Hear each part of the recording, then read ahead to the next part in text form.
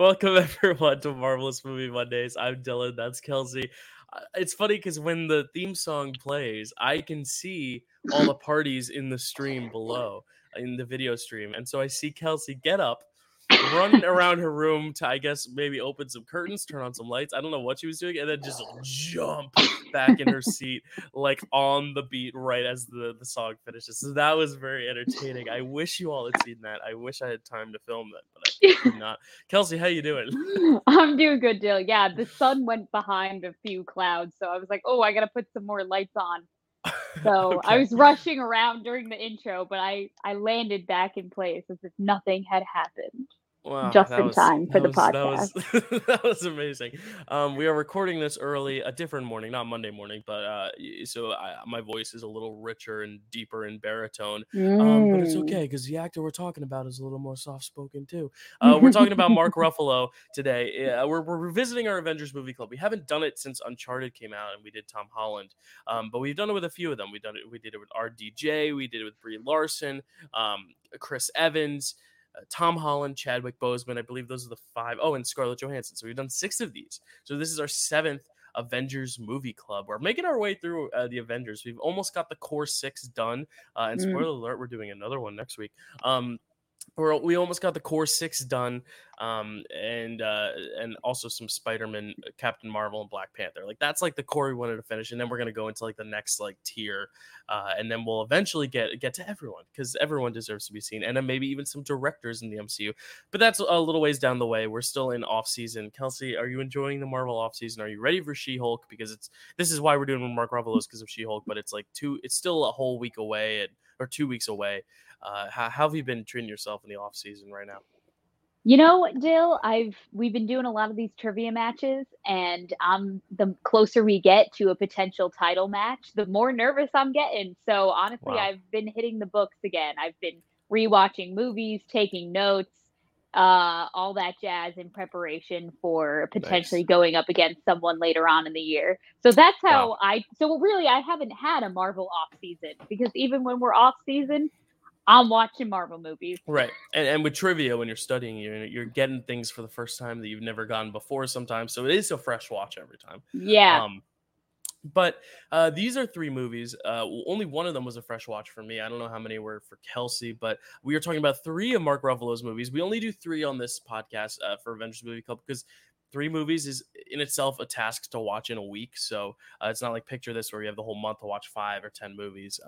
So we picked 3 that we think kind of span his career. We try to pick 3 movies that fit in the umbrella of encompassing someone's career in terms of genre and time to see how the actor has evolved. We didn't pick any of his like really early works. The earliest we went is 2004 because that was like kind of the breakout year of movies for us and what we've seen of Mark Ruffalo's, and seems like a good showing of one of his younger works, and that was 13 Going on 30 from 2004. And then we're Mhm. also doing Zodiac from 2007 with another big familiar Marvel face, a few. But 2007 Zodiac, that's our more dramatic, darker film of the bunch. And then his first Oscar nomination, 2010, The Kids Are All Right. So we've got 3 films, 3, in my opinion, good films, ranging on great films. There's not a bad film in the bunch, in my opinion, but we'll get there when we talk. Mm. And we left out some big ones. So I was always told Kelsey, if we run out of Avengers,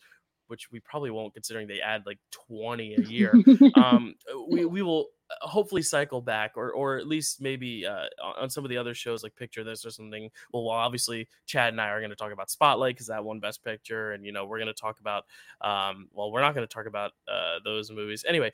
There are other movies of Mark Ruffalo's that I want to visit or revisit soon. Anyway, but I implore you to check out these 3 and a bunch of those ones. But Kelsey, cool slate of movies. Let's start though at the top. This week is your birth week, so it's only fitting that we're talking about 13 Going on 30, Oh, yeah. which, spoiler alert, it's my favorite rom-com of all time. So Wow. I'm very excited because I've never talked about this movie on the channel. But Kelsey, you always give a little summary. Do you have anything for us for this one? I sure do, Dill. So, Oh as boy. you said, 13 Going on 30 came out in 2004, same year as Mean Girls. It was a great year for movies. Oh yeah, great year. And it was directed by Gary Winnick. Mhm. And here's my little summary for it. After receiving wishing dust for her 13th birthday from her best friend Maddie, Jenna Rink wishes to be 30 and is transported to the future. Only her life at 30 is not at all what she expected it to be. Yeah, it's so interesting, and the thing that I always appreciate about this movie, opposed to other time travel movies, is like uh, like Big. I think of Big. He becomes bigger and older, but he's still living in the time period he's in. Mm, Whereas I like this one because she literally grows and becomes big, but she's in the future. So like her consciousness is replaced with her 13-year-old's consciousness, but the events are still playing out as if all time has passed. So she time travels while still having the same mindset. Like she's basically body hopping. yeah. It's very interesting and very crazy and weird, but I kind of love it. But Yeah, Dill. what are your thoughts on this? Because I don't know if I'm assuming you've seen this before. I'm not sure.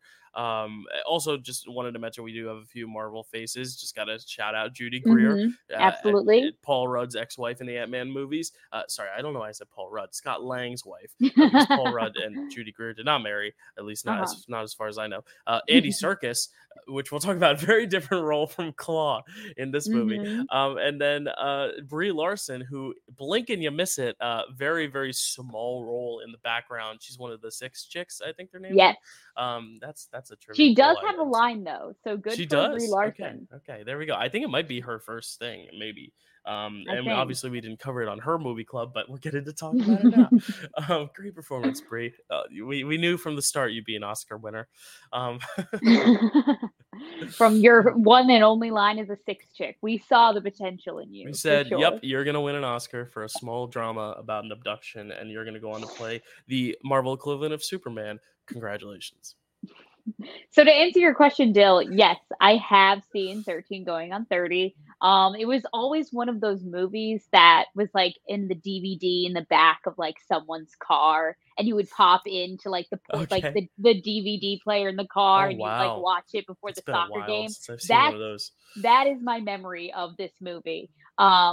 Yeah, so I have seen this movie, so it was definitely a fun rewatch. It was definitely it like we do with most things, I feel like we watch from, like, the '90s or the early 2000s, we watch it in, like, a different lens going, "Hmm, Mm, kinda weird that she's, like, a 13-year-old, like, right. at heart in a 30-year-old's body," and then the one scene in particular is when she's at the bar with Judy Greer, her best friend. Hmm.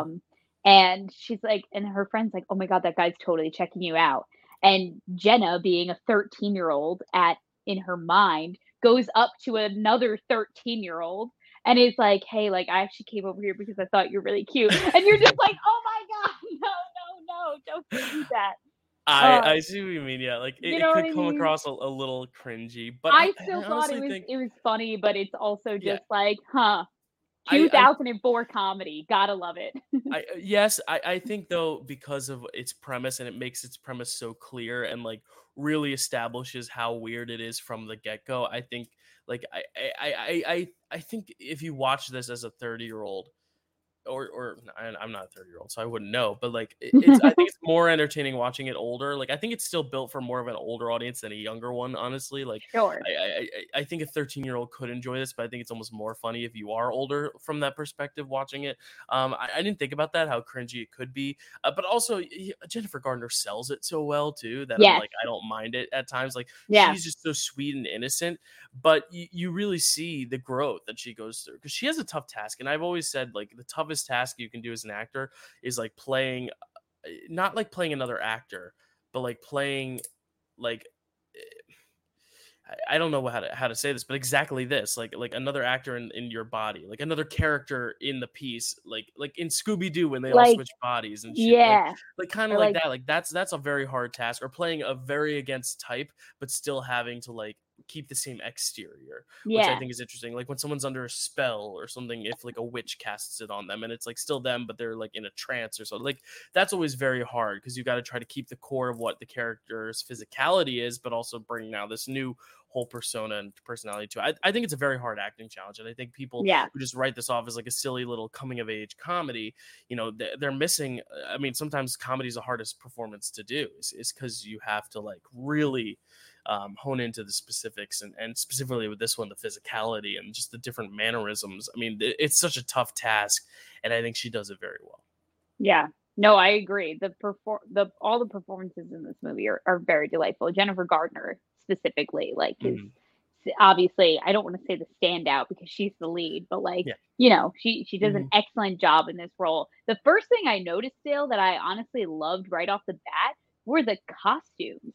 I thought the Yeah. costumes were so fun. Like, we start in the 80s and like everything's like super colorful, and then we move on. I think it's like we have to be in like the Probably the present day, 2003, yeah, right? Yeah. yeah, something Or like 4. that. And even still then, like, she's dressed in that like iconic the striped green dress where she's Mhm. drinking the pina coladas and she does the Thriller dance. Oh, And it's like all that the costumes are just so fun. That's what I yeah, noticed right we'll get to away. Thriller. We'll get to Thriller in a sec, but I just want to talk about, yeah, the costumes. I think it's fun because like this is a movie about fashion to an extent because she works for a Mhm. fashion magazine. I Mhm. think it's a fashion magazine. Yeah, it's Yeah. weird because I watch these movies and so many details just when we record just slip.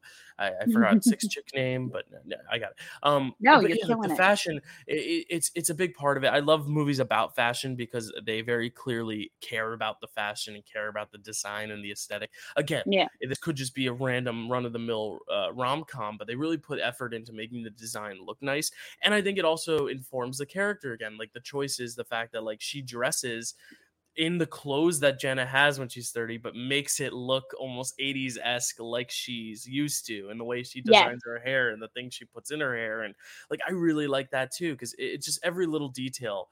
It's just such a good character building piece. Like, aside from the comedy, aside from the romance, like just the character study itself, it's a very interesting one. It's like a man child, but it's not the annoying kind of Will Ferrell. And I love Elf, but like Sure. his kind of shtick of the man child thing, like this seems very sincere, Yes. and I think that's what's different about this movie than a lot of other movies that are similar, is that it's not all about the gags. There are a lot of gags, but it's more about the heart and the sentimentality. And we'll get to our guy that we're talking about right down there, like, because we haven't even brought him up yet, but I Yeah. think that's a big part of it too, is their relationship, because it seems so honest and sincere. And when you have to kind of separate the fact that it is a 13-year-old with this older man, but he doesn't know, and I think Yeah. that's the thing too, is like they all know her as Jenna, who is 30. Yeah. And I think that also forgives some of the oddness and awkwardness, but I love those fashion choices. But let's talk about Thriller real quick, because it's like I, Sure. I that scene might be my favorite scene of all time. I love that scene so much because again, it's seeing these actors that are like so awkward. Like, and Andy Serkis isn't awkward, but it's awkward seeing him knowing what else he's done. Like, this is Gollum, this is Sure. Caesar from Planet of the Apes, this is Claw, okay, getting up and doing the Thriller and just working it. I love just his character in this, and then Mark Ruffalo, and I think that's the emotional core. I think because they could have just made it put it at 10 the whole time in terms of energy and gags and goofs and all that stuff. But I think Mark Ruffalo, because he is kind of in all these movies kind of the more like soft, low key, laid back presence, I think it Yeah. really balances out Jenna well. And Yes. especially in this number, seeing him then come out of his shell and be a little bit more awkward with the Thriller dance, but then like get into it. I just love that, because it's like you see them connecting more, because obviously there's this tarnished past. We don't really understand the ins and outs. We kind of understand Mhm. it's because she became popular and he didn't. Um, Yeah. but I love just how that kind of just brings them back together a little bit, and just seeing the smiles on their faces. Like, that movie is like, that moment is like the pivotal point for me. I love that moment.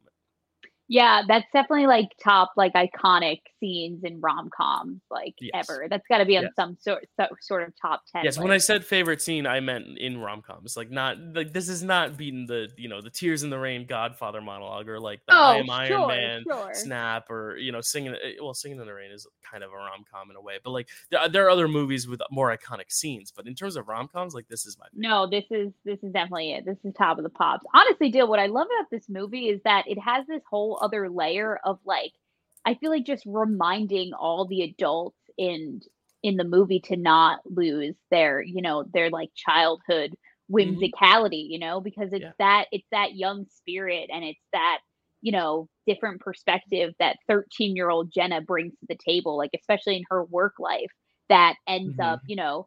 being the pitch that the Andy Circus goes with. And it's like, it really allows you to take a step back, and it almost reminds you, like, don't take life so seriously. And it was super fun watching this movie again. Like, it had been, like, certainly at least a decade since I've watched this movie, Really? for Oh, I sure, I for watch this at sure. least 3 times a year. No, not in full necessarily, but, like, I'll put on the TV and I'll be like, "Let me put some of 13 going on 30 on," or I'll be Sure. scrolling through, and if it's on, I stop. Because like, that's the thing is, like, we nowadays, we have streaming, so it's not as Yeah, common of an occurrence, but if I'm at my parents' house, if I'm down the shore, and there's, like, a listing a of a movie channel guide, and on. I'm like Yeah. and I'm clicking through, I'm like, "Alright," and I get to 13 going on 30, I'm stopping. If there's 5 minutes left, if there's 45, if there's an hour and a half left, I am stopping. But I like what you said about like the way it like kind of informs, yeah, like the workplace and what it means to be a working adult, and looking at it through the lens of a child experiencing this and questioning the things like, wait, what, like, and all this Mhm. backstabbing and betrayal and all Yeah. that stuff, and that dirty stuff that happens when you become older and you kind of you become selfish in a way. Yeah. And especially to see what happened with their friendship, because that's what's heartbreaking, is when you find out that they Mhm. haven't talked in forever, when she shows up at his door and he's like, Jenna, I haven't seen you in forever. And it's like, what? Like, oh my God, like No, they haven't yeah. talked, and it's They sad, were because it's like, inseparable. because you think of your childhood friends, and like I know you and your childhood friends are very, very close still, but like there are some along the way that you don't necessarily connect with as much. Like I think Yeah. of my close friends, and a lot of my close friends from childhood I haven't talked to in a long time. I still keep up with some of them, but it's like it's tough, and you start to remember, like, as you get older, you have to hold on to those friendships and really make them count and make them last, and do podcasts with your friends. And that's how I keep in touch with you and Zach so often. But like, a lot of other friends, it's like Yeah. it's tough sometimes to make the time No, and get yeah. the time to get together and keep up, and pick up right where you left off, or catch up on all you've missed. But and this I think also reminds me as a viewer to like remember to catch up with your friends, and don't let those great memories go to waste, and leave the people who were special in building you as a person behind. Because yeah, these two, Mark Ruffalo and Jennifer Garner together, are just so delightful. Yeah. And I love what Mark Ruffalo brings to this, because like we haven't talked a ton about him, but like his character is really important to show the guy who we, because we've only seen these two characters essentially, and kind of Judy Greer's character when they were younger. So to Mhm. see like them older, you have to see how he's changed so differently than Jenna. And I think that's what's kind of sad and heartbreaking, but also what's so charming. But even he kind of loses his way in the fact that he's marrying someone he doesn't really love. And I think that's a Yeah. big step too, in not just the workplace like you mentioned, but like in life and relationships also. Don't settle just because you're older, like, or just don't feel like you need to do something because you're supposed to, if that makes sense. Like I Yeah. think there's a lot of life lessons to learn from this, and I think 13 going to 30 is a lot more profound than people give it credit for, because it No, is yeah. silly and it is funny, and they're doing Thriller and she's wearing all these wacky clothes, but I mean, it really has a nice sentimental core at its core. So Yeah, and I feel like there's even a lesson for the younger crowd as well in this mm, movie too, where it's just like maybe being popular and trying to get in and trying to fit in and be in the it crowd isn't everything you expect it to be. You know right, what I mean? Because yeah, she's like, wow, I got everything I ever wanted, but at what cost? I lost my best friend, and now I grew up to be this like evil, conniving, backstabbing person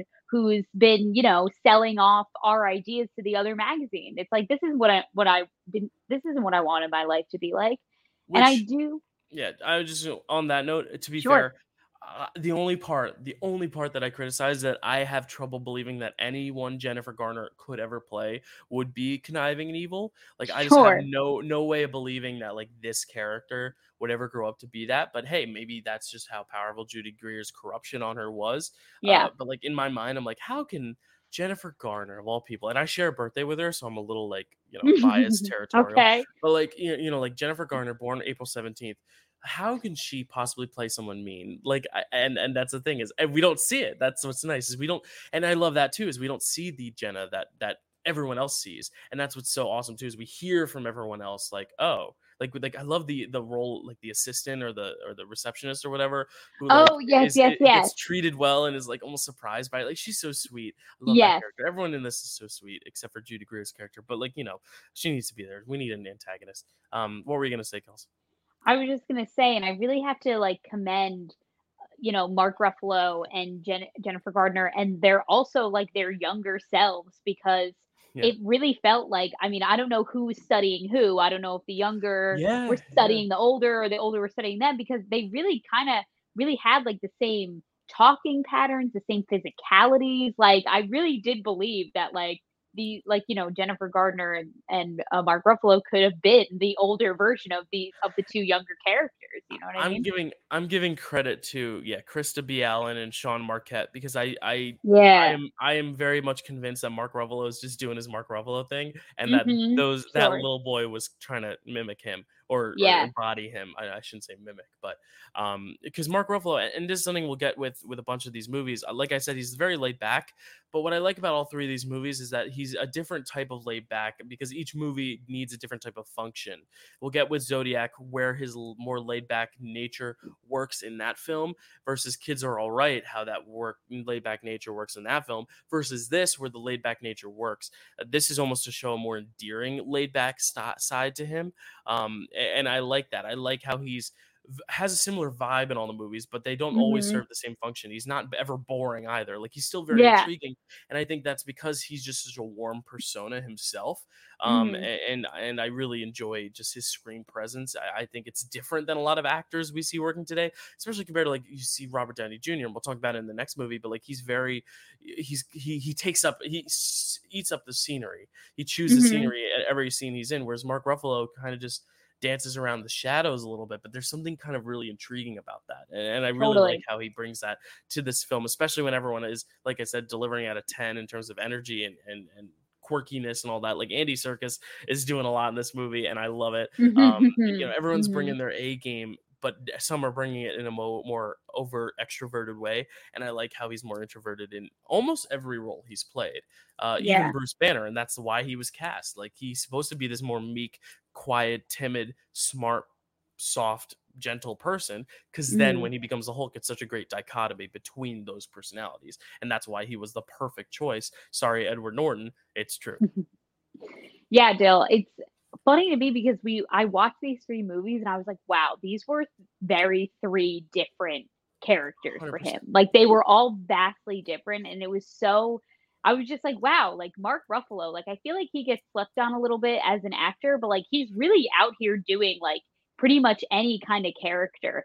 But it was with this role specifically in 13 Going on 30 that I was just watching it, and I got some acting advice recently from a teacher, and she said, the most interesting thing about you is you. And I feel like that reigns true here with Yeah, Mark Ruffalo. You know what I mean? Because like 100%. he's really it's just like his like it's his own like quirkiness, like as you keep saying, his laid backness, his style of talking, like everything just like everything about him just like draws you in and like Yeah. makes you love this character. And it's he's the reason why you kind of like root for these two people to like end up together at the end. You know what I Yeah. mean? Because he is a great contrast to everything that Jennifer Gardner's got going on, Yeah, which is and you crazy. gotta yeah, and you gotta understand like why ultimately he does decide to be with her and change his mind and stuff. And I think there's a little bit of a difference in just you kind of have to separate yourself from the logic of like, wait, so at the end, like how does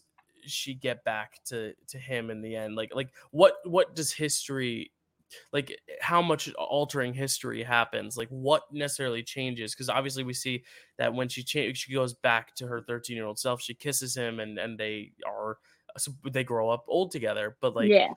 but my question is like what other alternate history does that change? Is she as successful as she is? Does she get that job at the news at the magazine or Mm, whatever? Like what changes? But then at the end I'm like, but that's not what we need to think about. Like that's not what the filmmakers want us to think about. They want us to think about what happened with the two of them, because sure. that's what we want to leave thinking about. Like we want it to be that even if she didn't end up getting a good job, or a job at all, like it doesn't matter because he's there. And I think that's what Yeah. the big takeaway is, and I love that. And we have to understand why that is the most important aspect of the film, and not her career, not her personal journey necessarily, but like their journey together. And I think that's what Mark Ruffalo sells really well, and Jennifer Garner, but like everyone really in this film sells really well. I love her parents too. We haven't even Yeah. talked about them, Kathy Baker and Phil Reeves. Like I love the scene where she goes home and they play Vienna Mhm. on the subway train on the train when she's on her way home, and it's sad because it's like that's where you start to see more of the blending of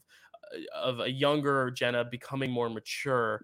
That's like really where we see her first like huge like adult crisis. And Yeah. I really I just love that moment. It brings me to tears, and that's why I love this movie, is because it's not just a comedy. It has so many different layers, and it is my favorite rom-com. I think it's a perfect movie. I know there are issues other people have with it, but I think it's a perfect movie. I don't care what anyone says. It's 10 out of 10 for me. I know we give our scale here, and Kelsey kind of goes by how she would recommend it as a Mark Ruffalo movie, and I know he's not necessarily the lead of any of these movies, but I think he is so good, and I think this movie's so good. So it's a 10 out of 10 for me. A perfect 10. Oh, I love it. wow. Yeah, I mean Perfect it's my favorite score, rom-com. It's Dill. my favorite rom-com. I'm not gonna give it Yeah, anything that less. I'm not that gonna give it adds anything up. less. You know what? What do you, yeah. Uh, I'm gonna give 13 going out of 30 an 8 out of 10.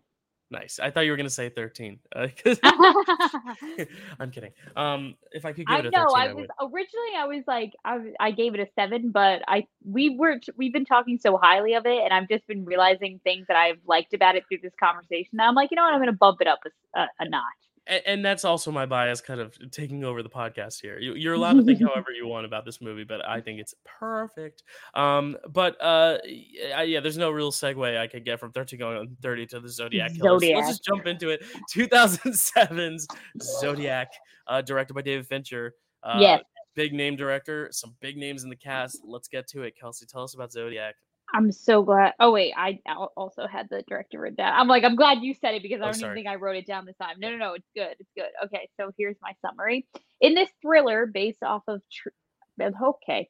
In this thriller based off of true events, Mark Ruffalo plays Inspector David Tashi, one of the many people dedicated to finding the Zodiac killer. Nice. I like how you like spun it to make it about Mark Ruffalo at the end of the day, because honestly, this is more of an ensemble piece in the fact that like it's Yes. more about the three guys, and then it kind of becomes more about just Jake Gyllenhaal in the last act. But it's like Mhm. the three guys working together to kind of solve the crimes of the Zodiac killer. And this is the one I actually hadn't seen. I'm a huge David Fincher fan, Oh obviously. So wow, Dill. Social Network, probably the best film of the 2010s. Maybe, I don't know, that Mm. I would have to go back and look, but like it's heralded by many as the best film of the 2010s. He's made some absolute classics, Fight Club, and Wow. I'm blanking on a lot of the other ones, Girl with the Dragon Tattoo, and Seven, which is like the Ooh. prototype for all future crime movies, including this one.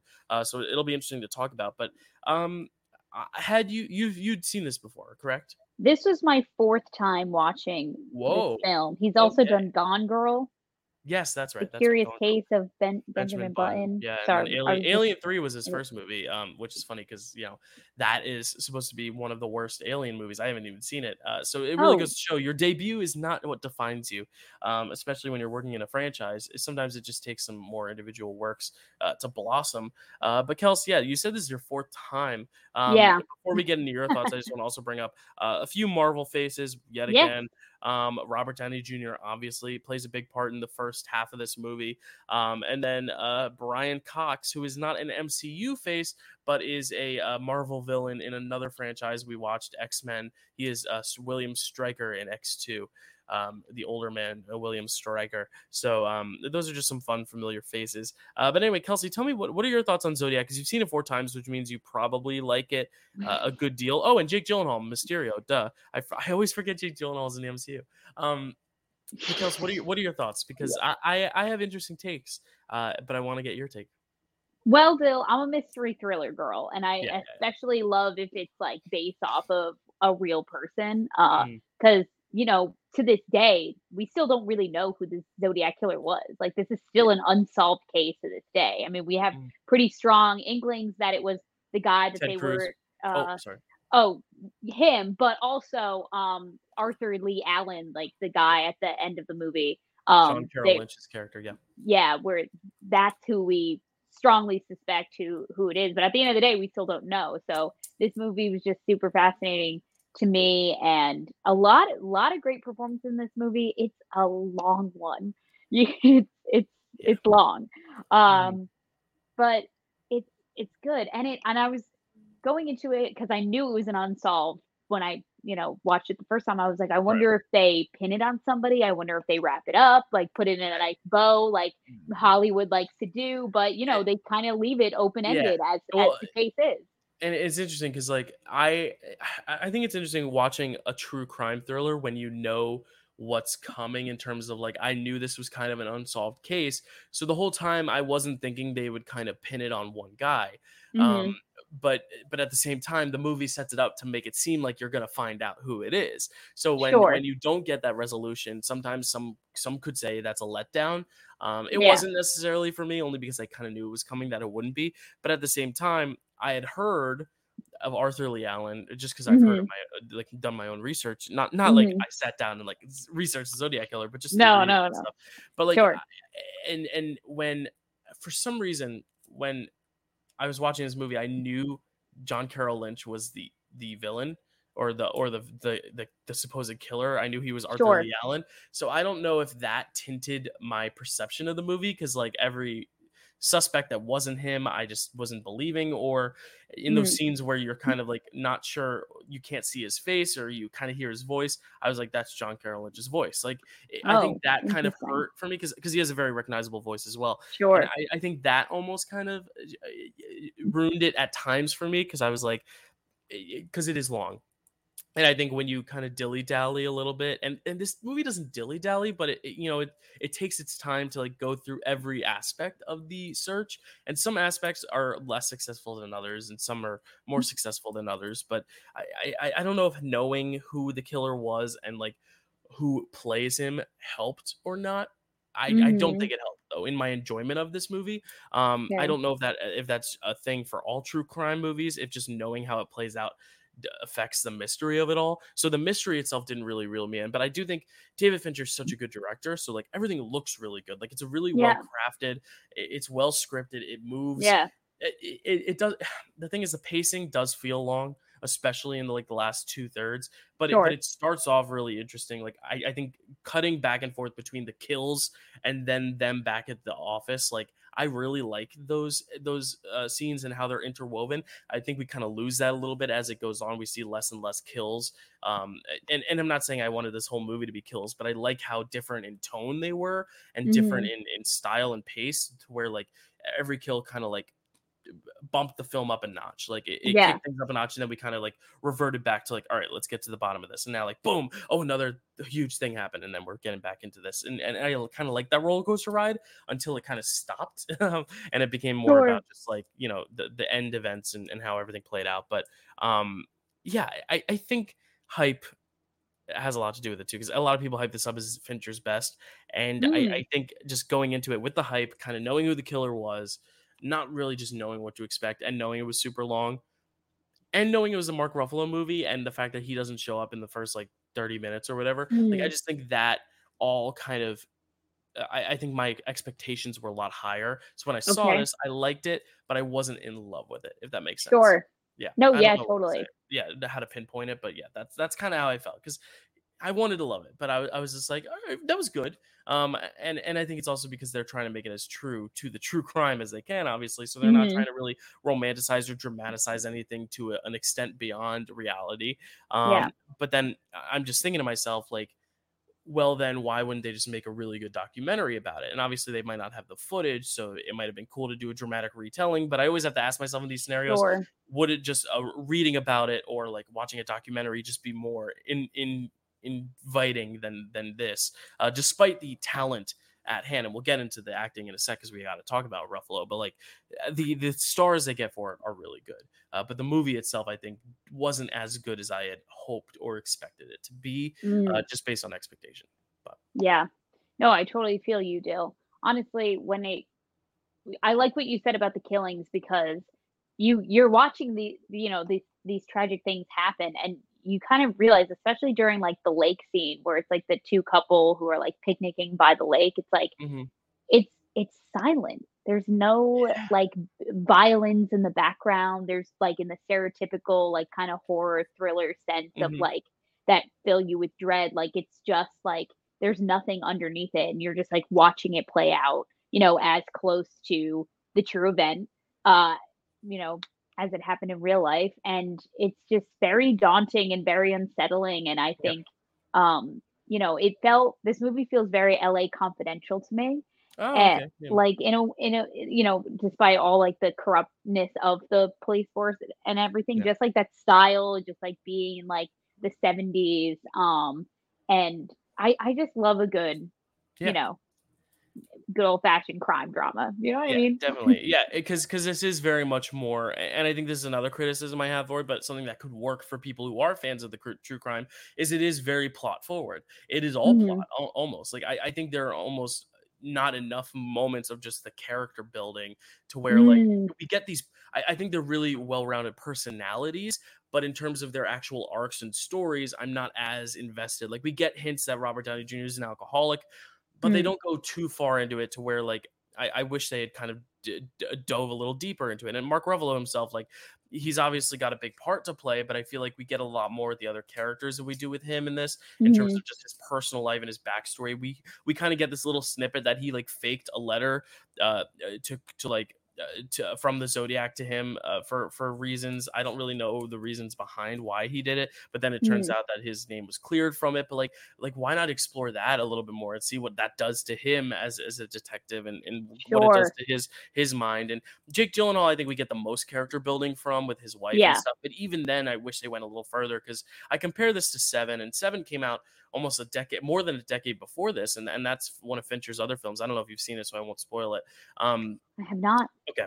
It's the famous "What's in the Box" movie. It's got Okay. Morgan Freeman and Brad Pitt and Gwyneth Paltrow are Pepper Potts. But what I Mm, love about that movie is there's a dinner scene early on where Morgan Freeman basically comes over to Brad Pitt's house with Brad Pitt and his wife Gwyneth Paltrow, and they all sit down and have a dinner together.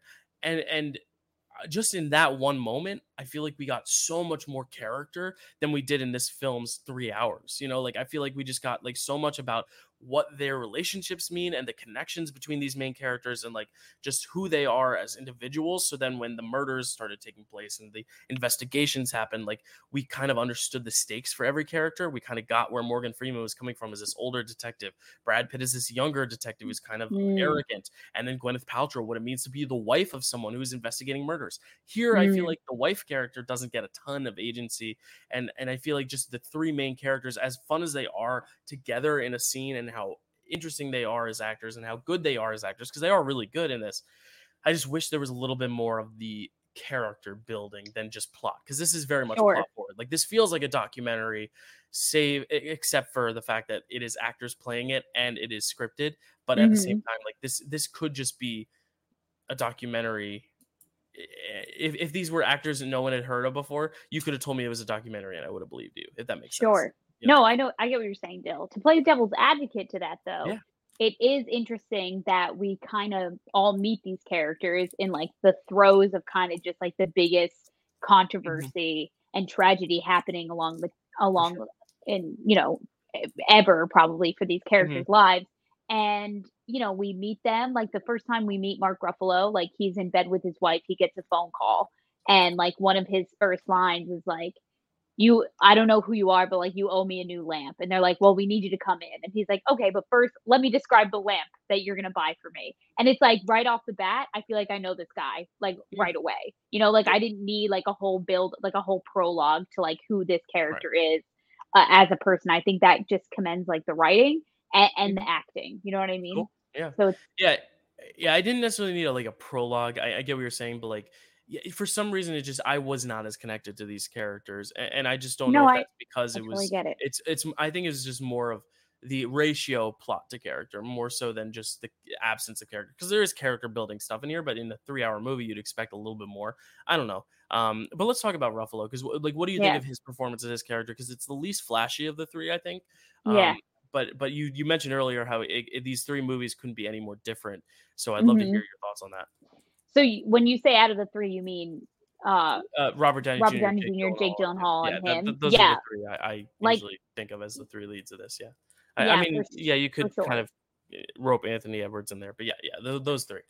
Yeah, he's definitely the more, like, jaded inspector Mhm, type where it's just like, "Well, I've been at this for years. You've never believed to see the things that I've seen." You know what I mean? Like, mhm, it was just very it was, I dare I say, fun to watch him kind of be someone who's, maybe has a little bit more of a pessimistic view on life and not mhm. someone who's, like, super, like, open and friendly, I guess, as Like like Professor Hulk.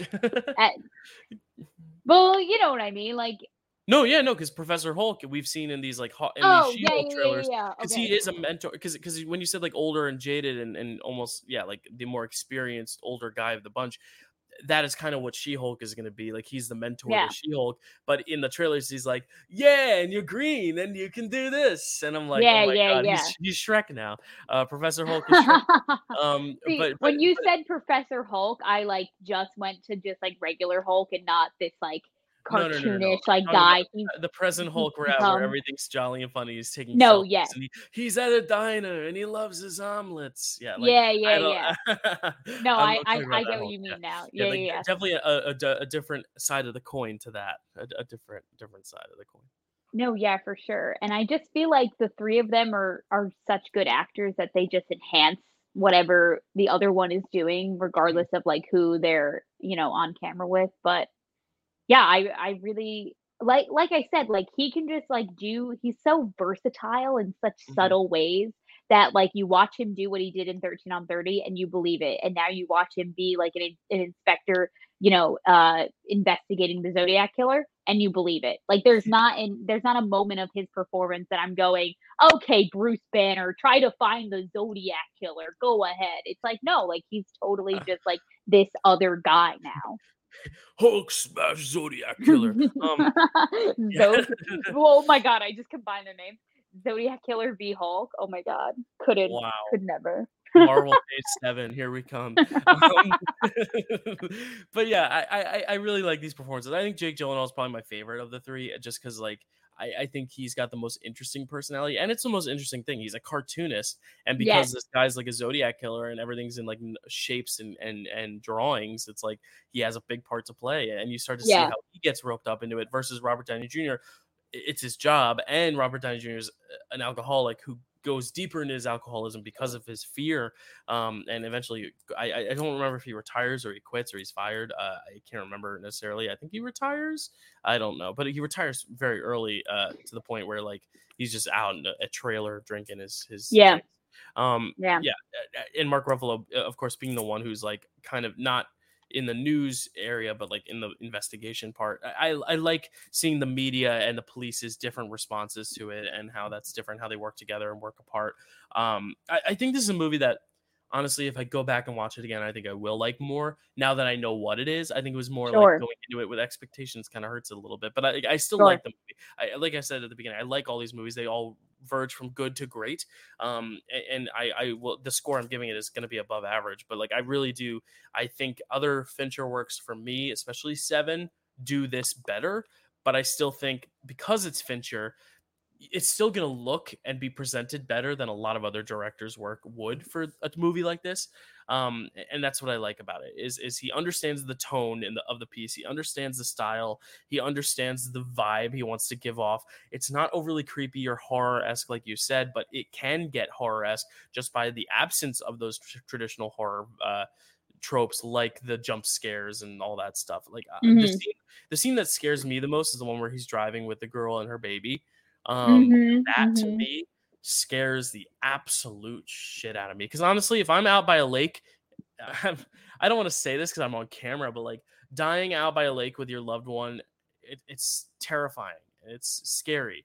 But having your child, your baby in your arms, Mhm. and being in this position where you feel like you're going to get murdered, could get murdered, I think is even scarier. Like the fact that you Mhm. have another human's life in your hands that was just introduced to the world too. It's just scary. It's so scary, and Yeah.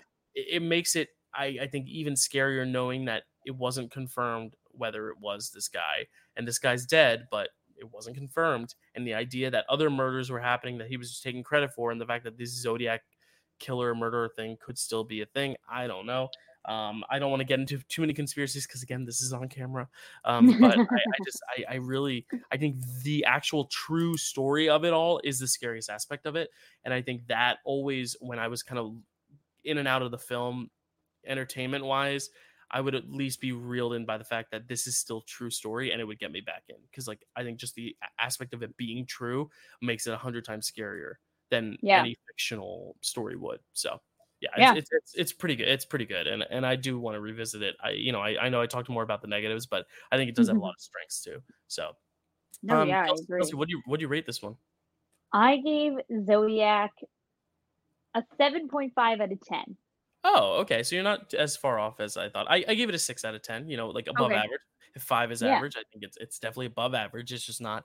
It's not my favorite rom com like 13 going on 30. It's not a rom com at all. No, It's barely absolutely any not. romance and no If comedy if whatsoever. you're So looking for a rom-com, definitely don't turn to yeah, Zodiac. it's You'll so be different. disappointed. Yeah, it's so different. But that's all right, because now we got a movie that is kind of dramatic and comedic, and it is all right because it's the kids are all right. Man, I Mhm. effed up that segue, but No, um but it was good. It was still good. I've been playing that segue for a while. Okay. AKA the last 30 seconds. So 2010, Kids Are All Right. This is his first Oscar nomination. He hasn't won one yet, which is sad. But his first of three, followed by Foxcatcher and, of course, Spotlight, which won Best Picture. But Kelsey, tell us a little summary on Mark Ruffalo's first Oscar nominated performance, The Kids Are All Right. All right. The Kids Are All Right came out in I 2010. Oh, love how your I response was all just right. See, you didn't subconsciously segued see. yourself. Good job. You just oh god, there it was. I was hoping you were gonna say this director's name, Dill, because I don't know. Oh, Lisa Cholodenko? yeah, that's it. Yeah. Oh, okay, cool. Yep. I tried my best. Yep. All right, here's the Who summary. I will mention is, I believe, an openly gay woman. So good for that. Oh, Good for good. realism. Wow, 2010. Good for you. Would never have expected that. So, Laser and Joni are the children of moms Jules and Nick, but when oh my gosh, Joni turns 18, both kids get curious about who the man who was their spur who okay. What? They want to find out who their sperm donor is. Yeah. Yeah, they get curious about who the man who donated sperm to their mothers, allowing for them to exist. Yeah. And they do meet him, and they follow up with him, and the sperm donor is none other than Mark Ruffalo. Mark There. Ruffalo. Um, wow. I just watched this again for, I think, the third time. I really enjoy this movie. I think it's because you expect it to be one thing, and then it ends up being another thing. You Mhm. kind of expect it to be about the kids bonding with this dad, and to an extent it is, but I think it's more about these mothers' relationships when a new person is brought into their kid's life as their kid oldest is going to college. I mean, it's very real, and I think that's what's so interesting about this film, is just how real it is and what it has to say about relationships and relationships with sperm donors or surrogates and all that stuff, like, because that is a real thing. I mean, like, this is their biological dad, and he exists in their town, and they just don't Mhm. even know who he is until she turns 18, or she's 18. She can call. First off, also the kids' names, I love it. Joni named after Joni Mitchell, and then Laser. What a cool name! I love it. But yeah, Kelsey, was this a first watch for you? This was the first watch for me, Dill, Oh, and I what do you think? we have a Marvel actor in this movie other than Mark Ruffalo, and Yeah, it is oh, Annette yes, Bening. it is. She is. I forgot And to mention it. Yeah, Supreme Intelligence herself. absolutely, Captain Marvel. Yeah. Um, so yes, this was a first time watch for me. And it was very reminiscent of me of Short Term 12, the movie that we watched Oh, yeah, yeah, yeah. for Brie Larson, a very Yeah, like very slice of indie life style. Yeah. film. And no, but it was still yeah, you expect it to go one way and then it goes another. And Mhm. I love this one. I mean, I don't want to say this one's my favorite. Spoiler alert, I gave this one the lower score, but Oh, okay. um I love this one because Mark Ruffalo is such a presence in this movie, from like compared to the other two that we Mhm. watched. This is the biggest He role of the 3, I like think. Yeah. Mhm. he's in it, and it's like, he is the father, but he's also just like this. like charactery guy. He works with like a produce like co-op. He's very Yeah, like his kitchen he environmentally runs, yeah. friendly. Like Mhm. he's like, oh, Sleeping I with compost coworkers, riding a and motorcycle. yeah. He's just like this like this guy that like isn't tied down to anything, so he can kind of just like live his life the way that he Mhm. wants. And it's very he's a complete contrast to one of the mothers, Annette Benning's character, who plays Nick. And because she's very straight laced, she's a doctor, like very straight edge, type A personality, whereas like her partner Jules, played Jules. by Yep. Julianne Moore, is kind of more of a free spirit, like Paul, Mark Ruffalo's Yeah. character. Yeah. So, Yeah, I love how, yeah, like I said, ooh. it's more about the mothers than the kids, because it becomes a love triangle, and that's not Mhm. something I hate cheating in movies, like, I think it makes characters very irredeemable, but in Sure. this movie, you're supposed to find Paul irredeemable, because I think this movie is about the false hopes we give ourselves, and the idea that in the moment in the beginning, it's really nice to have this fresh presence, this guy who has no cares in the world, this guy who is his own free spirit around. But in the end, it ends up being the thing that almost breaks his family apart, not because Mhm. he's stealing the attention away from the kids, because we see in this dinner scene that Annette Benning's character Nick does come around to Paul, because she realizes he likes the same music as me. Mhm. We connect on other levels. He likes the same wine as me. He makes a great medium rare steak.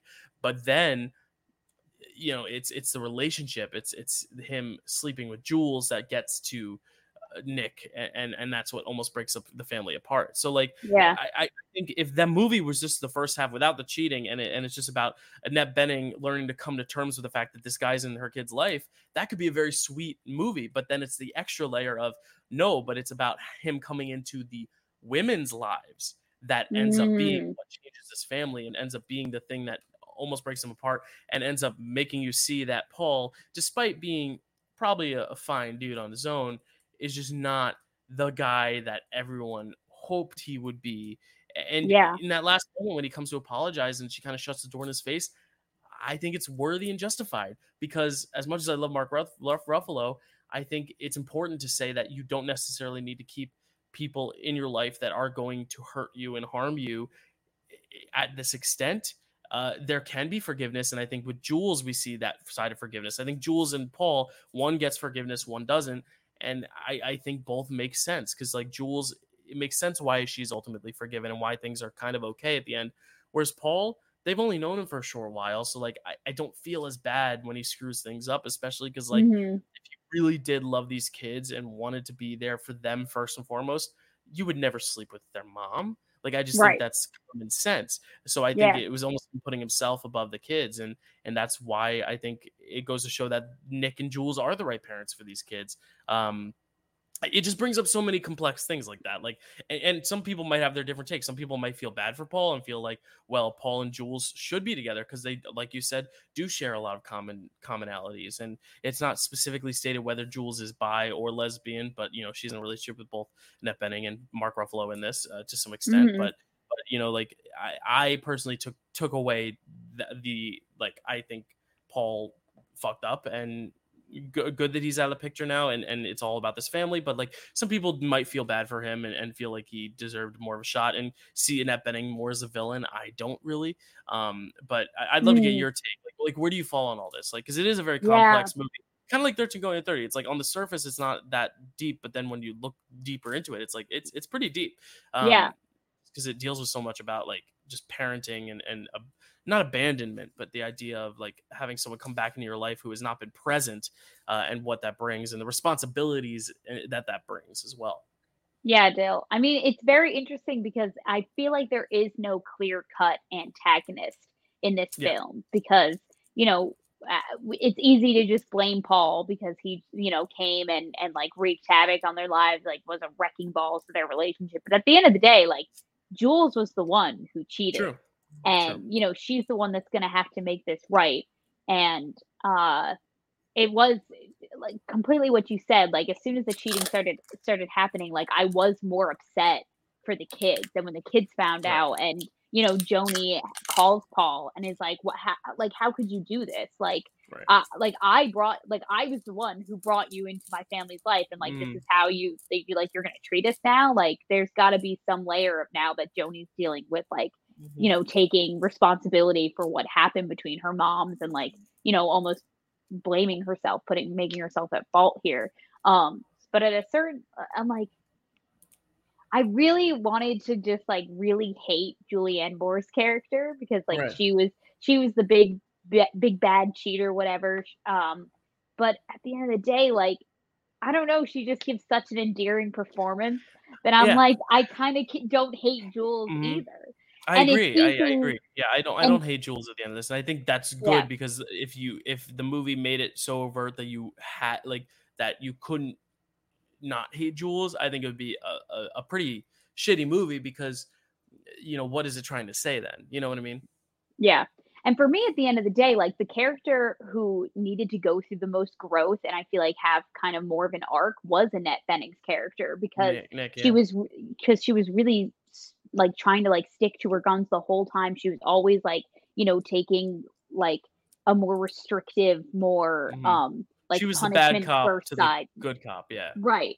yeah, To, as a parent. raising their kids. And as we saw throughout the film, it's like that really was not like the tactic she needs to be going about, like parenting Joni, because, Joni has her big speech at the end where it's like, I did everything you wanted me to do. I got straight A's. I didn't do anything wrong throughout my entire like high school life. Like, I've been your perfect child. Like, don't be mad at me right now for like being drunk or whatever. Like, you know what Mhm. I mean? So it's kind of like when you, at a certain point, when you put too many boundaries and too many restrictions around your kids, like that's only going to make them want to rebel more. And it Yeah. was that lesson that I was like, we're like at the end when she rides the motorcycle with Paul and Joni and not Joni. Joni's riding the motorcycle with Paul, but Nick is like, what the hell is going on? Like Joni knows that this is something that I never wanted for her. Like you shouldn't have allowed my daughter to do this. And Paul's just trying to give her some friendly advice, like, hey, maybe you should ease up a little and she Mm, might come around. And Paul's totally right.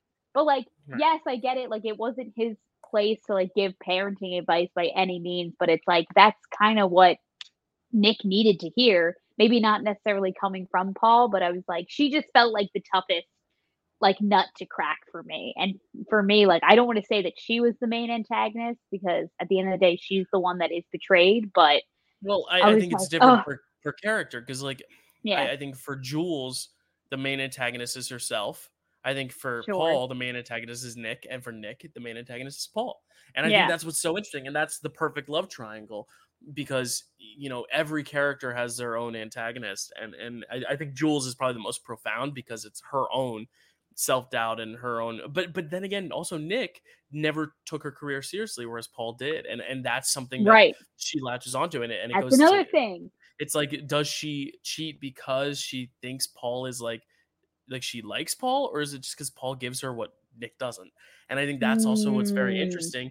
And yeah, it doesn't yeah, justify Julianne Moore's character, but I think it makes it easier for her to be redeemed than Paul because Paul, the whole time you want him to, you're just like, but you just met your kids and you're fucking it up, dude. Come on, because he knows yeah, it's wrong, yeah, and that's why I think it's harder to redeem Paul because Jules, it's almost yeah. like she needed, not that she needed to go through this because no one needs to cheat, but it's like she almost this experience changed her for the better. Whereas Paul, I think it changed.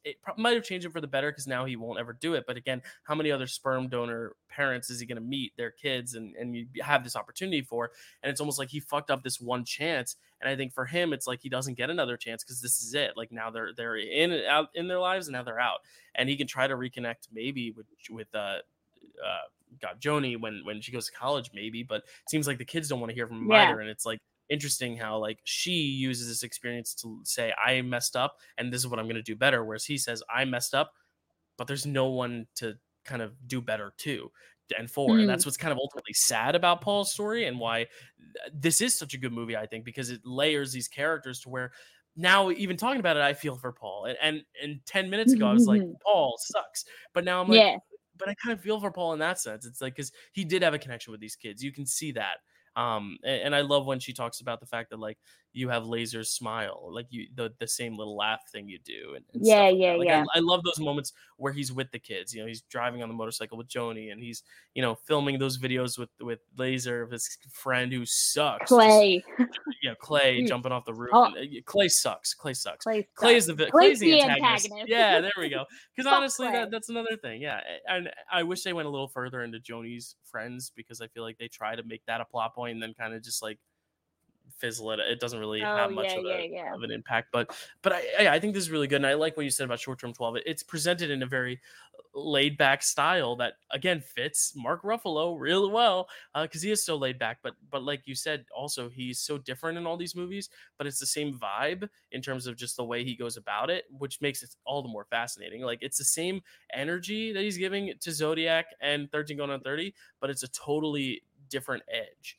if that makes sense. Like different, same Yeah. energy, different edge, and I really like that. I think he's really good in this role. You kind of love him, and then you kind of hate him, and I think that's the goal. You want to, because there are things about him that are worth admiring. The fact that he is so accepting of Jules' job, and the fact that he does love these kids and wants to give them more freedoms and let kids be Mhm. kids. Mhm. And let them be adults when they want to do adult things when they are adults, when she's 18. But also he's not a parent. He's never been a parent. And I think that's Yeah. something also that this film teaches well, is that the people, you know, that parents deserve a lot of credit because it's Yes. hard. And I think that's why Annette Bening's character is not just this flat out villain, because Yeah. she, of all people, you realize how hard it is to parent. And I think she succeeds in conveying that message too. I think these performances are also good. Like even the kids, I think Josh Hutcherson's really good. This is pre-Hunger Games. Josh Yeah. Hutcherson. This is Mia Wasikowska, the same year as Alice in Wonderland, so she's still yet to get her big break. But like, Oh, you know, wow. really, really good performances from everyone, all five of the leads. So yeah, I really like this one. Yeah, and I Any other love thoughts? Yeah. yeah, and I just love how it all comes full circle at the end. It ends on Joni's moving day to college, and, Hmm. Dill and I can both relate to that kind of like, "All right, this is kinda it now," and she has this heartbreaking moment where she thinks that her entire family just Just left left. Yeah. because without saying goodbye, and Yeah. it's because, like, she's kind of been, a little bit bumping heads a lot with, like, her and her family throughout the last summer before she leaves, so it's like, "Oh, maybe, maybe they did just leave because that's what I've been kinda asking them to do. I've been kinda asking for more space to push them away to let me do my own thing," but it's like, now that I have that, it's like, "Fuck, I'm gonna miss my family," and then, it's just it was just very relatable because I remember, Yeah. college move-in day being a tad emotional, I even gotta though, say, you know I don't think I cried at my move-in. I, no, I don't think so, because like my parents lived so close. Like I wasn't going too far, and I knew Sure. I was like, I think I'm coming home in 2 weeks. It's fine. But Yeah. movies, when they do college scenes of college kids getting dropped off to college, I sob like a baby. I don't understand it. They are the most. If you want to see Dylan cry, sit him in front of a screen, play him Kids Are Alright, play him Ladybird, give him some Toy Story 3, any scenes of kids going away to college, he will Oh, bawl like man. a little baby. And Yeah. I don't know why, but it's just so touching to me. And I think it's because I I am the oldest, and I think when you're the oldest, you kind of see from an older perspective your parents parenting. And I think that's what's interesting. Like I got to see, obviously my parents parented me, but I got to see my parents parent my younger brother and sister, and kind of like look at it from that lens. And I think, parents deserve a lot of credit. Parents or guardians, whoever raises you, like Mhm. that's a big deal. Like that's a big thing. You're basically setting someone up for success or sometimes failure. And I think just seeing my own parents and my own experience, seeing kids go to college and movies and stuff, like it's almost like it's not all about the kid, it's more about the parents, and the parents saying we did a good job with this one, and that's what gets me emotional, because like Yeah. in this movie especially, it's like that's what brings them back together at the end, is because they realize like we made two great kids biologically. He made two great kids, but like we raised two great kids, like we made them Yes. who they are for real. And Yes. like, and I think this movie, the really at its core, what it's saying is that the people who make you are not the people who biologically make you, but the people who make you who you are and raise you to be who you are. And like that's what that means. And yeah, and in terms of title too, I like the title. Kids Are All Right, but it's not spelled all right. It's all right. Because in this movie, the kids say it how it is. You know, they call it how it is. Like Laser, Mhm. I love that scene where he's like, "Do you guys think I was gay?" Like, I think that's just so funny because it's like Yeah. it's funny to see two lesbian women or one lesbian woman, one bisexual woman, like treat coming out and homosexuality in such a different way than you'd see very conservative parents, but like even the most liberal parents, like they're even hesitant at first. They're like, but we're okay with that, right? Yeah. Well, yeah, obviously. Yeah. Like I just think that's so Yeah, funny. yeah, And yeah. it's fun to see the kids' perspective through all of it because everything they say is it's all right. It's all correct. It's their observations are all correct because Right. these parents honestly have more growing to do in this film than the kids do. And I just think it's so smart. Um, Yeah. yeah. So I give this a solid like 8 out of 10. I think it's solid. I really, really enjoy it. It's not like one of the perfect movies I think like 13 Going on 30 is, but I actually really enjoyed it a lot more than Zodiac, just from a pure entertainment and enjoyable lens. So it's an 8 out of 10. But Kels, what'd you give this, and what are your final thoughts? I gave this one a 6.5 out of 10. Cool. Just because I don't know these movies, as you know, heartwarming and enjoyable as they are, they're never my go-to. Mm, Um, so as far as me recommending this to someone who, I mean, I don't know, as far as me recommending, you want to see a good Mark Ruffalo performance, you definitely watch The Kids Are All Right because he's yeah. just totally different, and it's just like you see him in like a totally different lens, and it's great. But Yeah.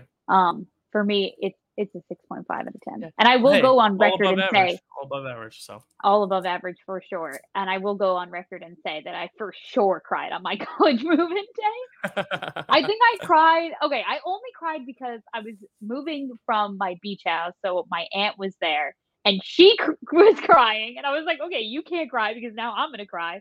And then Yeah. when my parents like finally left and everything was all packed and in, and it was just like, okay, bye, and I was like, bye. I just like sat in my room and was like, okay, it's just me now. Yeah. And I think. like you said, Jill, I didn't go too far away either. I was still in New Jersey, so it's like Sure. I'm just like a big old sap, I guess. I'm trying to think if like I definitely didn't cry. You know what I think it is? It's seeing my mom cry makes me cry. Yeah. Seeing my grandparents. So like I think I didn't see them cry, but Okay. when my bro I didn't drop off my brother at college, but I remember the first summer or one of the summers where him and his girlfriend Michaela came to stay with us. And at the end of the summer or whatever, he went back to Florida because he drove. You know, he had his big old truck. Mhm. He drove back, and I remember that um saying goodbye, and then as soon as they pulled out of the driveway, my mom kind of turned around and was like quietly sobbing, and I lost it. Oh, I lost it Becky, because it's like no. because you got to remind yourself this happens every year for 4 years. You know, it's not like you're Yeah. just sending them away and then you don't see them for 4 years or see them ever again. Like you have to go through saying goodbye to them 4 times, unless of course they're living somewhere else for the summer. But like for my family, it was always we'd come home for the summers and go back to Yeah. college in September or August or whatever. But like Yep. I think it was like seeing my brother go wasn't sad for me. I was like, all right, see you, dude. And then but watching my mom walk back to the house crying, trying to hide it from my brother too, like very I was like, oh my god. I Oh. think that's what made me cry. And my sister Yeah. as well, because when we dropped Nina off at AMDA, I actually did move her in for that one. I helped her, and Yeah.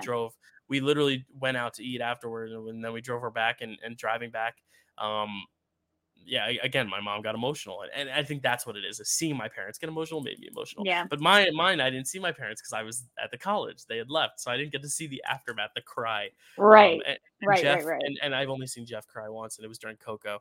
Isn't that crazy? Wow. Coco I, was the one. Wow, that's He's great. probably cried before. I heard he cried the day I was born. That my mom I'm has said sure that's the he only time did. she's seen him cry was the day I was born. So I take credit for that, but I have personally Wow. not seen him cry except for Coco. Sorry, Dad, I outed you. Yes, you cried My during Coco, and I did too. I did too. I'm not saying I didn't.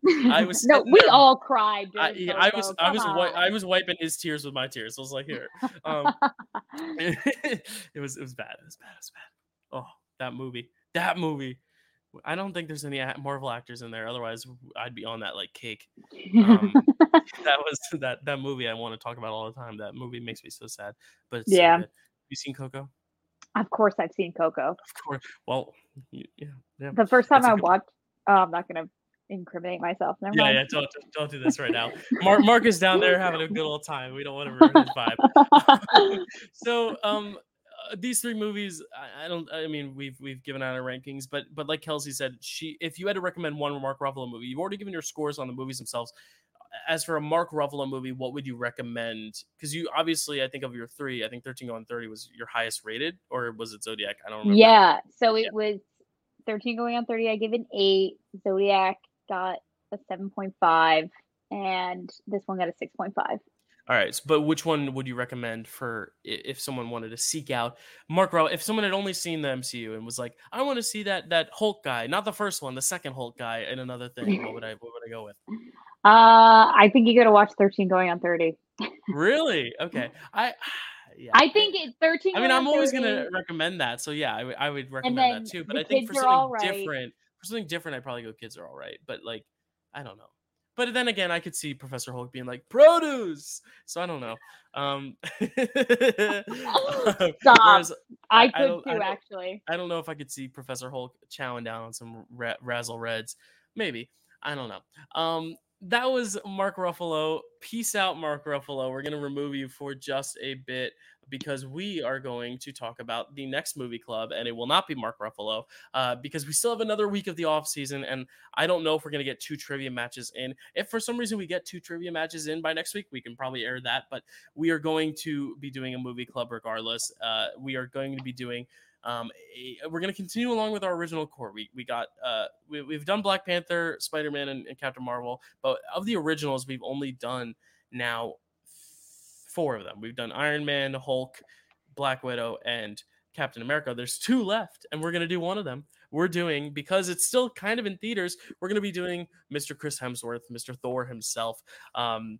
We decided to pick movies again. We're trying to span their careers. We didn't go with Star Trek, even though that is technically his first movie.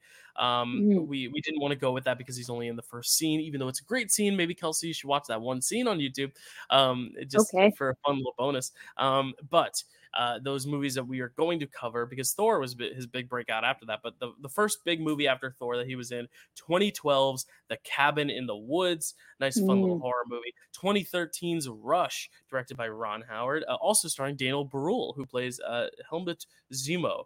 And then we are looking at the new film on Netflix that came out this year, Spiderhead, from 2022, a movie that came out in the same summer as Thor: Love and Thunder, very fresh, and a movie that came out with the same director as Top Gun Maverick, which is the biggest movie of the summer in terms of money and box office, and in mm. my opinion, quality. So we are going to be looking at that, also starring Miles Teller. So he's in 2 Joseph Kosinski movies, which is very interesting. Wow. But we'll be looking at Cabin in the Woods, Rush, and Spiderhead next week, and we're looking forward to it. Kelsey, any last thoughts as we wrap up Ruffalo and move on to Hemsworth? And what are your socials? Let's plug them. You know, Dill, I realized I forgot to do this because I put it at the end of my notes app, but I did start saying how our actors got into acting for these little movie clubs. So Ooh, really quick tell us. at the Yes, end tell it. here. Wait, let me bring him back. Let me bring him back. Yeah, bring Where it are you, back. Mark? Bring it back. Here I am. I'm Mark There you Ruffalo. are. I don't know why it's starting to sound a little too much like a previous president, and I don't want that to happen. But Yeah, no, no, it's the no. New Because York thing. It's the New York thing. But like, you know what I'm talking about, Mark Ruffalo. He's very laid back. no, he's yeah, it's he's very like breathy when he talks. So Oh, you I get named what that you're the doing here. Joni Mitchell. You named that the Joni Mitchell. That's cool. But he's absolutely the exact opposite of Donald Trump in every single Hey, don't way. say his name. Hey, this is my Sorry. channel. I don't want you to say his name on Sorry. my Bleep it channel. out. Sorry. Bleep it out. Do like a No, I beep, don't a have the black time. bar. Fine, I'll do it. I'll do it. I'll bleep it out. I don't care. I'll bleep But it out. anyway, so Mark Ruffalo started acting in his teen years. He performed at the Patriot Playhouse in Virginia Beach, Virginia. Then him and his family moved to San Diego and later LA. Sorry, I was just fixing my skirt. Move to San Francisco. He It's moved just to very funny. It looked like you were Did I like say San dancing Francisco? I or meant something. San I don't know. Diego. I was like, what is she doing? Is this like a San Francisco dance I don't know about? He moved to San Diego, not San Francisco. Either Um, way. and then he moved to LA. He took classes at the Stella Adler Conservatory, and Oh, his first cool. kind of big break into acting was being in part of the original cast of the play by Kenneth Lonergan. Longren. Lonergan. Lonergan? Kenneth Lonergan. Lonergan. There you go. Kenneth Lonergan. This is our youth. Yeah. And through knowing Kenneth, he got a role in the movie You Can Count on Me, which was Very cool. Oscar nominated. Maybe he wasn't, but it might have been. He wasn't, but I think the movie was. That's what it said on Wikipedia. I will tell you in just a sec. Why don't you tell us about your social Also, media, and I will find I that. looked at the cast of This Is Our Youth, the play, and across the board, it is freaking star-studded. Jake Gyllenhaal was in it at a certain point, another Marvel actor, Michael Cera, all Mhm. kinds of actors were Yeah, in that play. it's a good play. I'm a big Lonergan fan. Like Lonergan, I don't know if you've ever seen the movie Manchester by the Sea with Casey Affleck. He wrote and directed that. He also wrote Lobby Hero, which was I believe I don't want to. Maybe it was Chris Evans. Yes, the one that Chris Evans and Brian Tyree Henry were on Broadway Oh, in. yes, yes, yes, The yes, one where yes, he grew yes, the stash out. Yeah, yes, Lobby yes, Hero. yes. He wrote that as well. So like, This Is Our Youth and Lobby Hero and Manchester by the Sea are like his big things. But I'm a big Kenneth Lonergan fan. Yes, to confirm, it was nominated for 2 Academy Awards. Laura Linney from Ozark was Yes, nominated for Best Actress, and then it was up for Best Original Screenplay for Lonergan, which was You Can Count on Me, which I had never heard of. So maybe if we revisit Ruffalo, we'll have to watch that. perhaps. But here's where you can find me in the meantime. You can find me on Instagram at Kelsey A. Kilpatrick. You can follow me on TikTok at Cause13, or you can subscribe to my YouTube channel, Cause Yes. Productions. And if you want to check us out on video, you can head to the Dill Pickle Movie Network. If you're already here, hi, you've seen our faces. But if you're listening on podcast, thank you. Give us a 5-star review. I am on a quest, which I haven't talked about on this channel, but I'm on a Oh, quest to become Rotten Tomatoes certified in the next 2 years. That's my deadline. I'm giving myself 2 years because the next application process is March of 2023. how can we do that for you, Dill? How Well, can I help you? in order to do that, I need to pull up the parameters, but the channel itself, and this is the big stretch that might be difficult. But the channel itself, I think needs a certain amount of subscribers that I know I'm far away from getting. But like if this takes off, I'm hoping something will happen. A bite where I could get that certification, but you need at least 2 years of active content, and then you need hold on, I'm getting the guidelines.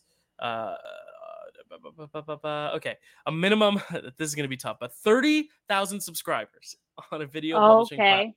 So that's a long ways away. I'll But just 2 make years is the goal. 30,000 Gmail accounts Two. and subscribe to you. That's two. Every time Thank I you. make a new Gmail, I subscribe to you, Dill. Well, I'm thank trying you. to I bump your appreciate numbers. it. Yeah, you need a minimum of 2 years. So in February, I believe, or February or March of 2023 will be 2 years of content. But then I also need 30,000 subscribers. Or in order to get certified through podcast, we need to have put out podcasts for 2 years, publish at least 4 episodes a month, which we do, and it needs at least 200 ratings on Apple Podcasts with a minimum score of 4 stars. So this is where you all come in if you're listening. The subscribers on YouTube, I think, might take a little while, but if you can get a minimum of 4-star review, if you feel like we're worthy of 4 stars or even 5 stars, 5 stars helps even more. Let us know. Give us a little podcast review. Even if you're watching on YouTube, go to the podcast feed, subscribe to the podcast, and like give us a minimum score of 4 stars if you think we're worthy of it. If we think we're worthy of holding that hammer. And then we also need a social media presence, which I believe I have. But that is a goal, and I'm also going to.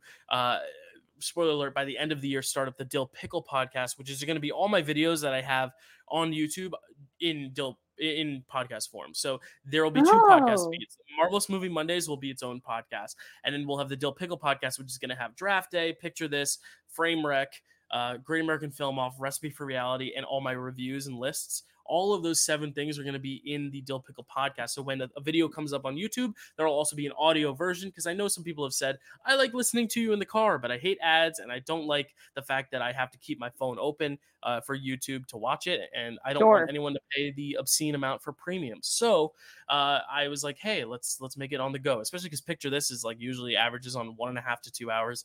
This show's long, and that's why I love it on podcast form, but this will be its own podcast because I don't want to merge the worlds. Like, this is doing well on its own in terms of like I want this to grow on its own. because this was a podcast first and foremost. But the other stuff I will have available on podcast form by the end of the year. I'm going to start backlogging a bunch of stuff, and then once it's all up, I'm going to drop it all at once so you guys can see it. But yeah, if we get like a bunch of reviews on this podcast and that podcast, once that's available, I'm hoping to become Rotten Tomatoes certified. That's my end goal for 2 years. So 2024 is my goal for that. It's a long-term goal because I think it's going to take some time, but I'm going to try my best.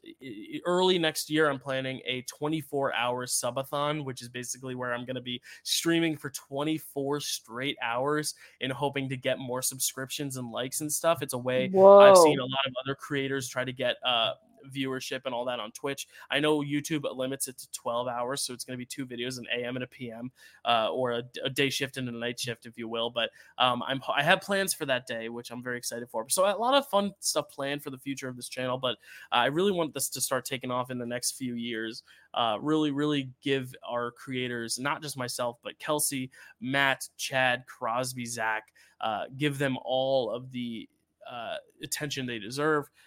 So that is the end goal for 2024, is to hopefully have enough subscribers on here, have enough listeners and reviews on the podcast to become Rotten Tomatoes certified, or at least eligible to apply. Whoa, I hit my mic. Eligible to apply for certification. I know that was a long spiel, but I think it's important because I want you guys to get up there, liking, commenting, and subscribing.